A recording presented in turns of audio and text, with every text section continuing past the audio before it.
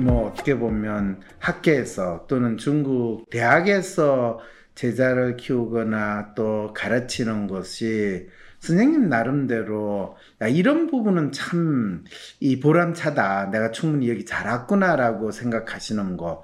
뭐 대학원 학생들이 똑똑한 애들이 제가 이제 잘 시켜서 이제 그런 것들이 이제 해외 유수 논문지에 네. 올라갔을 때 뿌듯하고 뭐 소니라든지 혼다라든지 그런 디자이너 분들하고 중국 시장에 놓고 이야기를 같이 한다는 게 흐뭇하고 그 다음에 연구 비즈니스로 성과 그런데 만족이 있는데 이게 이제 지속적으로 가느냐가 안 가느냐가 가장 관건 같아요. 그렇죠, 그렇죠. 초창기는 너무 잘 갔다. 내 판단이 맞았다. 야, 이렇게 되면 집 사는 것도 일도 아니겠다. 그때 중국 집값이 막. 그러게. 선생님 가시자마자 1, 2년 안에 상해에서 아파트 한두 채 사셨으면. 제가 이제, 못했던 부분 중에 하나인데. 못하셨어요? 아쉽습니다. 뭐, 이렇게 농담 반, 진담반으로, 왜 그때 집을 안 샀냐고. 선생님 수업 있었으면 한 지금 100평짜리고 아파트 한두 채, 한 두서너 채는 사셨을 텐데. 한 직원이, 모대학교 교수인데, 나보고 집 사러 가자는 거예요. 그렇죠. 당연히. 자기는 이제 고향에서 어머니한테, 부모한테 돈을 받아서, 그때 상해 월트 디즈니랜드가 생기기 직전이군요. 그 근처에. 그 근처 집이 막, 저도 가봤지만, 아무것도 없는데요. 그 허발폰에 뭐, 높은 50층짜리, 60층짜리 아파트 짓는 거 중국 사람 특기잖아요. 상해 그게. 거기에, 그 친구는 덜컥 샀어요. 그때. 자기는 이제 융자를 받고 부모님한테 돈을 좀 받고 본인 이제 했는데 참 중국이 이제 자본주의가 아닌 사회주의, 공산주의이면서도 굉장히 그 배금주의, 돈에 대해서는 이제 상상을 초월할 정도군요. 우리나라보다 더 심하면서 더 심하죠. 나 돈 있어 이걸 딱 얘기하면 꼬리를 내리니까. 그럼요. 우리는 뭐 아무리 돈 있어도 뭐 그래? 이렇게 좀 되는 부분이 있어도 중국은 일부러 가시를 해서 내가 돈이 있으면 꼬리를 내려 하는 그런 풍토가 있어요. 그렇죠. 그래서 차도 굉장히, 그 시계도 뭐 굉장히 해서 어떻게든지 가시를 하려고 그래요. 그래서 그렇게 돼서 뭔가 제압을 하려고 하는 분위기가 아주 강합니다.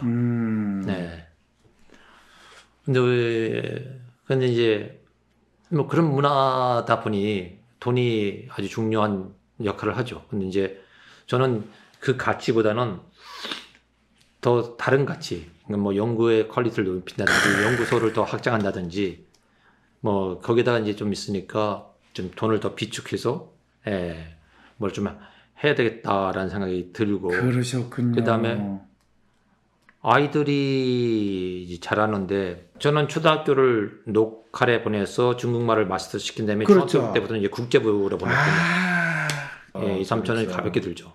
그 정도 들어가니까 허헉거리죠. 그렇죠. 아유, 이 중국 교수 월급은 이 용돈도 안 되는 상황이고, 야. 그런 상황에서 연구소는 이제 유지해야 되겠고, 생활비는 애들이 더욱더 학년이 올라가니까 비용은 더 들고. 중국 상해에 고층 빌딩이 쭉쭉 올라가기 시작한 그 시절, 윤 교수님은 어떤 그림을 그리며 중국에서 생활을 했을까요? 연구에 집중하며 후학을 양성해 디자인계의 지적 가치를 환원한다? 아니면 디자인 회사를 차려서 업계 최고의 위치에 오른다? 또는 그야말로 투자를 제대로 해서 엄청난 부를 이룬다? 윤 교수님은 무엇을 원했고 어떤 삶을 살기 위해 무엇을 선택했을까요? 진짜 선생님이 그때 연끌을 해가지고 상해에 1억 주고 100평짜리 아파트를 샀으면 지금 그게 100억은 할 텐데 100억까지는 아니더라도 내가 원하는 대로 이루어지지 않아 답답하고 괴로울 때 어떻게 할 수 있을까요? 우후죽순 상담센터와 정신과가 생겨났지만 막상 어떤 서비스를 받아야 할지 내 문제를 믿고 맡길 전문가는 누구인지 혼란스럽기만 하다고요? 위로나 공감을 넘어 개인의 마음을 정확히 읽어주고 삶을 변화시킬 전략도 같이 찾아주는 전문가, 전문 서비스에 대해 알 필요가 있지 않을까요? 이런 상황이라면 차라리 내가 직접 나의 마음을 알아보면서 나의 삶의 문제나 마음의 아픔을 해결할 수 있는 길을 찾고 싶진 않을까요? 나의 문제도 파악하여 해결하고 또 다른 사람의 삶도 변화시키는 데 도움을 줄 수 있다면 현재 나의 삶을 변화시킬 수 있는 새로운 계기가 될 수 있지 않을까요? 여러분의 이런 상상과 기대, WPI 초급 워크숍을 통해 구체화하실 수 있습니다. 삶의 변화는 특정 유형에 끼워 맞추는 것이 아닌 있는 그대로의 내 특성, 내 마음을 읽을 수 있을 때 시작됩니다. 한 사람의 성격과 마음을 정확히 찍어 나타내어 마음의 MRI로 비유되는 WPI 검사는 한국인의 마음에 대한 연구를 통해 개발해낸 성격 및 라이프 스타일 진단 방법입니다. 셜록 황이란 닉네임으로 유명한 대한민국 대표 심리학자, 한국인의 심리를 연구한 황상민 박사님의 직강으로 WPI 검사 결과를 해석하는 방법을 통해 자신의 마음을 알고 문제를 스스로 해결하는 능력뿐 아니라 주변 사람들의 마음을 읽어주는 WPI 상담가로 발전할 수 있는 시간. 당신이 상상하는 완전히 새로운 세상. 이제 WPI 초급과정 워크숍에 참여함으로써 여러분의 삶을 바꿀 수 있는 새로운 기회를 찾을 수 있습니다. 온라인 교육 시대에 새롭게 바뀌어진 WPI 초급과정. 온라인 원격 교육으로 누구나 쉽게 참여할 수 있습니다. 신청하세요. WPI 초급과정 워크숍. 강의 구성은 이렇습니다. 오전에 WPI 상담 코칭 과정 소개, 인간의 성격과 WPI 성격 구조에 대한 이해. 오후에는 멘토와 함께하는 조별 토론과 WPI 상의 5가지 자기평가 유형에 대한 이해. 그리고 황 박사님께서 직접 참가자들의 프로파일을 해석해 주시고 내 사연에 대한 1:1 원포인트 레슨까지 받으실 수 있습니다.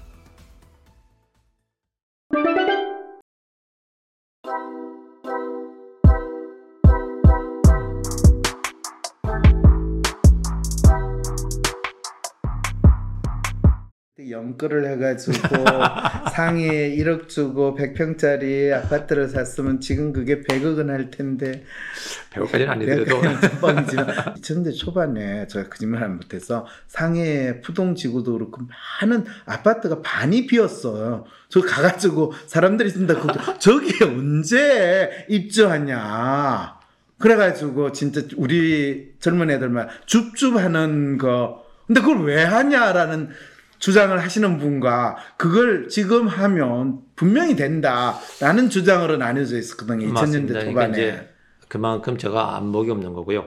일본에서 돈을 많이 받아서 돈을 갖고 들어와서 그 돈을 갖고 집을 샀군요. 그래서 제가 유학을 가서 돈을 안 쓰고 돈을 벌고 대한민국에 와서 집을 산 케이스가 얼마 될까 하고. 그러게 맞습니다. 네. 오. 네, 일본에서 이제 일본 문부성장. 예. 회사가 이제 박사를 하라고 했습니다. 회사에서 박사를 하던데 그때 문부성 장학금으로 또 네. 그러니까 회사 월급에다 문부성이 장학금이 그때 문부성 장학금이 월 200 이상 주지 않았어요? 맞습니다. 어떻게 그렇죠? 아시네요. 네. 그럼요. 제가 공부할 때하고 거의 비슷하기 때문에 얼마 받는다는 건 바삭하게 알고 있습니다. 근데 그때는 그 집 산 거는 그래도 성공하시네요. 네, 성공한 거죠. 그래서 이제 오히려 월급으로 집을 산 케이스가 되니까 그래서 이제 회사 월급이 많았고 그다음에 이제 월급과 이제 좀 장학금을 합쳐서 훌륭하네요. 장학금하고 집 샀다는 이야기 오늘 또 처음 듣네요. 그러신 분들 진짜 드뭅니다. 그렇죠. 그때 한국의 대기업에 이 신입사원 월급이 100만 원이 잘 안 될 때거든요. 그러니까 그 돈을 이제 모아서 국내에 들어오니까 이제 좀 이렇게 그래서 아파트 하나 장만을 미천이 되셨군요. 네, 미천이 됐죠. 그래서 그런 감각으로 내가 중국 가서 그냥 사업을 해서 또 그 사업 한국에 있는 집은 건들지 않고 한국에 있는 돈은 건들지 않고 오로지 이제 한번 벌어보겠다 했는데 그게 이제 뜻대로 잘 안 됐습니다. 그랬군요. 그래서 근데 이제 돌이켜보면 투자의 개념이 없는 거죠. 그렇죠. 선생님이 연구를 강조하실 때 저는 알아봤어요. 연구는 연구가 되게 만들지 결코 투자를 하는 그게 되지를 못합니다. 중국에서는 그렇게 하시더라도 한국 사회가 바뀌는 거에 따라서 선생님이 생활하는 거를 또 뭐 내가 중국에서 한 10년 있으면 그 다음에 한국으로 다시 와서 생활할 거다 뭐 이런 그림은 안 그리셨습니까? 그 그림이 좀 약했다 할까요? 적었다 할 수 있을 것 같아요. 왜요? 중국이 너무 좋았어요? 아니요. 아니, 이제 오기가 난다 할까요? 오기가 난다. 예. 그 일본에서 12년을 있다 하지 않았습니까? 그렇죠. 그러니까 제가 일본에서 그 정도 있으니까 일본 감각을 이렇게 키치가 되고 들어온다는 걸 느꼈어요, 스스로가. 네. 예, 한 7, 8년 되니까요. 네. 근데 중국에서는 노력을 해도 그게 참 안 들어오더라고요. 그렇죠. 왜냐면 젊은 때하고 예. 나이가 들었고 네, 중간에 선생님이 일본 12년, 한국에 와가지고 8, 9년, 예, 9년이. 9년 있고 다시 중국에 갔기 때문에 선생님이 중국을 완전히 생짜로 접하는 거지 않습니까? 네, 중국말을 배우는 것도. 그러면 그거에 대해서 10년이 지나도 파악하기가 쉽지 않으실 텐데. 진짜. 그러니까 일본에서는 젊은 20대에 갔다가 예. 그러니까 속속속 이렇게 받아들이는 느낌이 들었고 네. 한 해 다 수업을 들어도 속속 들어오는 느낌이 달랐는데 이제 아까 중국 가서 한 5년만 고생하면 되겠다. 그러니까 일본의 어떤 경험치를 가지고 그래서 이제 그렇게 해서 그냥 5년은 내가 그냥 디폴트로 해보겠다. 근데 5년 넘으면 난 달라질 거야. 그 정도의 어떤 마음을 가지고 갔는데 7년, 8년이 돼도 생경한 거 이렇게 여러 모가요. 그래서 제가 정말로 이제 더 그때 그런 느낌을 가질 때마다 다시 이제 초심을 가서 다시 좀 이렇게 더 열심히 배우시려고. 더 열심히 배우고 뭐 사람 불러서 배우고 그러게. 그렇게 하는데도 그 진도 속도가 굉장히 더디다는 걸 느꼈어요. 맞습니다. 심지어 중국말 배우는 것도 네. 선생님 같으면 일본말하고 중국말하고 충돌이 되고 그걸 배우는 게 되게 괴로우셨을 텐데. 그러니까 남들은 한자권이니까 좋지 않았냐라고 하는데 아닙니다. 그게 충돌이 된다는 느낌이 들었어요. 굉장히 헷갈릴 때도 있고 충돌이 될 때도 똑같은 있고. 한자를 보고 읽으면 일본말이 먼저 발음이 떠오르고 읽혀지니까 그 중국말 발음이 안 나와요. 그래서 굉장히 충돌되는 것도 많이 느꼈고 그래서 굉장히 좀 이렇게 갈등도 했지만 여튼간에 그걸 느끼면서도 극복을 해야 되는구나. 그러게. 그러려면 뭐 노력 외에는 방법이 없고. 그렇죠. 선생님 혹시 시마 부장이라는 혹시 일본 만화? 알죠. 거기에 보면 시마 부장인 땐가 사초 때인지는 모르겠는데 그 사람이 중국에 가가 상인지 어디서 이제 지사장으로 할 때 그때 이제 중국 사람들의 비즈니스와 뭐 이런 걸 배우는데 꼭 결정적으로 등장하는 중국 여인들이 있거든요. 네, 맞습니다. 그러니까 중국에서 사업을 성공하는 한국인들의 공통점이 중국 여인이 있든지 중국 부인이 있죠. 일본인들도 제가 이제 이렇게 면밀히 보면 이제 일본 사람들 이야기가 잘 통하니까 일본에 중국에 있는 일본 식당이 흥행하는 데가 있고 흥행 못하는 데가 있어요. 그렇죠.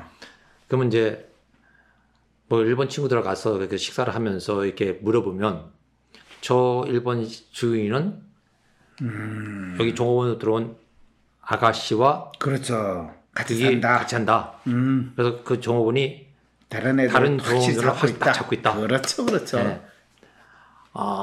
이게 혼돈이 나루도 되더라고요. 그래서 근데 이제 저는 뭐 이제 그거는 이미 이제 지난 이야기가 되고 그렇죠. 그럴 수는 없죠. 지난 이야기 되니까 이제 뭐 여튼간에 이건 내가 자연스럽게 해결을 할 문제는 아니고 오로지 이제 의지로 극복해야 될 문제구나 하는. 그게 15년 뭐 이런 식으로까지 가죠. 그러니까 오기가 발동하고 그다음에 이제 애들이 중국 생활에 익숙해지면서 한국으로 나온다는 자체가 중간에 한국으로 나온 애들은 한국 학교 적응이 굉장히 어렵다는 얘기를 많이 들었어요.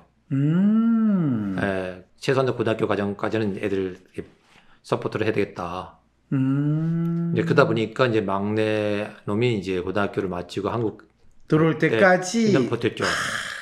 버티는데 보내놓고 이제 홀가분해진 거죠. 이제 홀가분한데 이제 혼자서 한번 각계 전투를 잘해보자. 2010 18년? 18년. 네. 4, 5년 전이네요. 네, 그때부터 제가 이제 코로나 전까지 이제 허리가 네. 있으면서 이제 적극적으로 중국 사람들 만나고 사귀고 중국 땅에서 살려고 하면 중국인을 잘 알아야 돼요. 아, 그럼요. 예. 뭐 미국 땅에 살면 제가 이제 일본 땅에 살 때도 일본인을 잘 알았기 때문에 그렇죠. 나름대로 이제 좀 수월했다라고 생각하는데 그러니까 중국인하고는 정말 하고폭력 그다음에 뭐 그렇죠. 정말로 이 관시라는 게 네. 그냥 만들어지는 게 아니니까. 그러니까 이제 뭔가 정말 통하는 게 있어야 되니까 네. 그렇게 해서 한두 명만 잘 사귀어서 그 사람이 내 사람이 돼준다면 이제 중국 비즈니스는 그 사람들도 외국 한국에 대해서의 호의적이고 그다음에 가능성을 늘 갖고 있군요. 그러니까 이제 서로의 장점과 좋은 점을 이제 기브 앤 테이크를 하는 거죠. 네, 뭐 전략적이 됐든 아니면 뭐 인간적이 됐든 간에. 네. 그리고 이제 어느새 제가 10수년 되면서 중국인들의 그 그 스타일, 그게 잡히는 거예요. 이제 그 잡힌다는 게 구체적으로 어떤 풍이 잡혔습니까? 네. 집이... 돈이 얼마냐를 그렇죠. 네, 그걸 집 있어 이렇게 갑니다. 그러면서 집 있어 이렇게 되면 몇 평이야? 얼마야? 그렇죠. 아 그래 하면 소위 말하면 밥값도 계산되고, 그다음에 서열도 계산되고 그렇죠. 관계 유지가 어느 정도 된다는 게 그렇죠. 좀 정립이 돼요. 네. 그러면 이제 저는 이제 집이 없는데도 있다 없다는 얘기를 안 하고, 애들도 얘기를 해서 있는 그렇죠. 척하죠. 그렇죠. 우리의 상해 외국인 학교 다녀 이렇게 하면 그래도 걔들이 조금 뭐 있구나 뭐 이렇게 그렇죠 국제학교 뭐 그런 좀 형식적이지만 진짜 술 한잔 하고 폭력 이렇게 돼야 되니까 그렇죠. 좋은 친구 뭐 아니면 라오폭력이라는 표현이 라오폭력 오랜 친구 오랜 친구 그래서 이제 중국은 하오 등급이 있고 라오 등급이 있거든요. 그래서 라오 등급까지 만들어야 돼요. 이제 정치에 굉장히 민감하게 움직이고 그렇죠. 그거는 그 학교도 당위원회라고 해서 가장 높은 게 총장이 아니시고 당서기가 위에 계시고 그다음에 이제 총장님이 계시고 그래서 이제 그렇게 쭉 이렇게 구조되고 그다음에 우리 단과대학도 단과대학교 당위원장이 계시고 그다음에 이제 학장이 계시고 또 우리 학과도 그렇죠. 중국이라는 나라 자체가 당에 의해서 움직이니까 모든 이 조직은 다 당 조직이 기본적으로 통제를 하는 이 시스템으로 작동을 하는 거네요.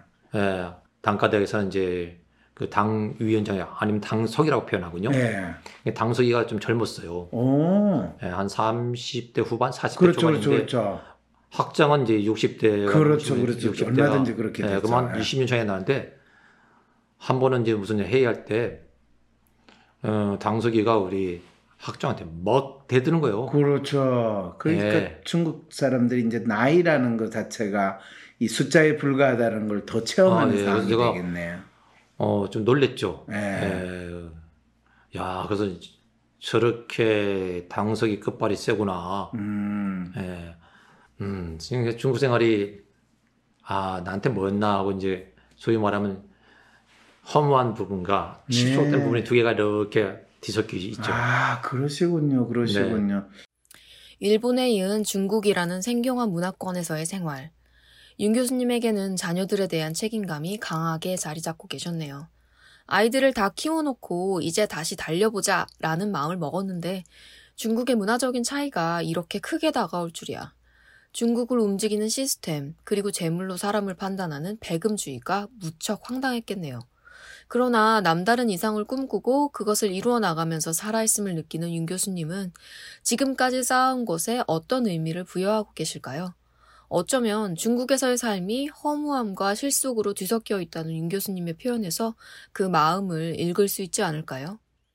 그래서 어떻게 보면 선생님이 디자이너로서 이 실질적인 연구 또 다른 문화권에서 각기 다른 디자인 이런 게 어떻게 적용되는가는 나름대로 원도 한도 없이 했지만은 그게 진짜 선생님한테 어떤 유산으로 남을 것인가, 또 나름대로 그 사회에 기여한 것에 대한 나름대로 의미를 찾을 것인가, 이런 부분에서는 중국에서 대학 교수로 지낸 부분에 있어서 선생님이 조금은 허무하게 느끼는 부분도 있을 수 있다, 이 생각이 또 드신다는 거네요. 네, 예. 세상 사람들과 내가 다르다고 느낄 때, 나만의 특성, 나만의 마음을 알고 싶을 때, 이해받지 못하는 나를 내가 이해할 수 있는 방법, WPI 검사.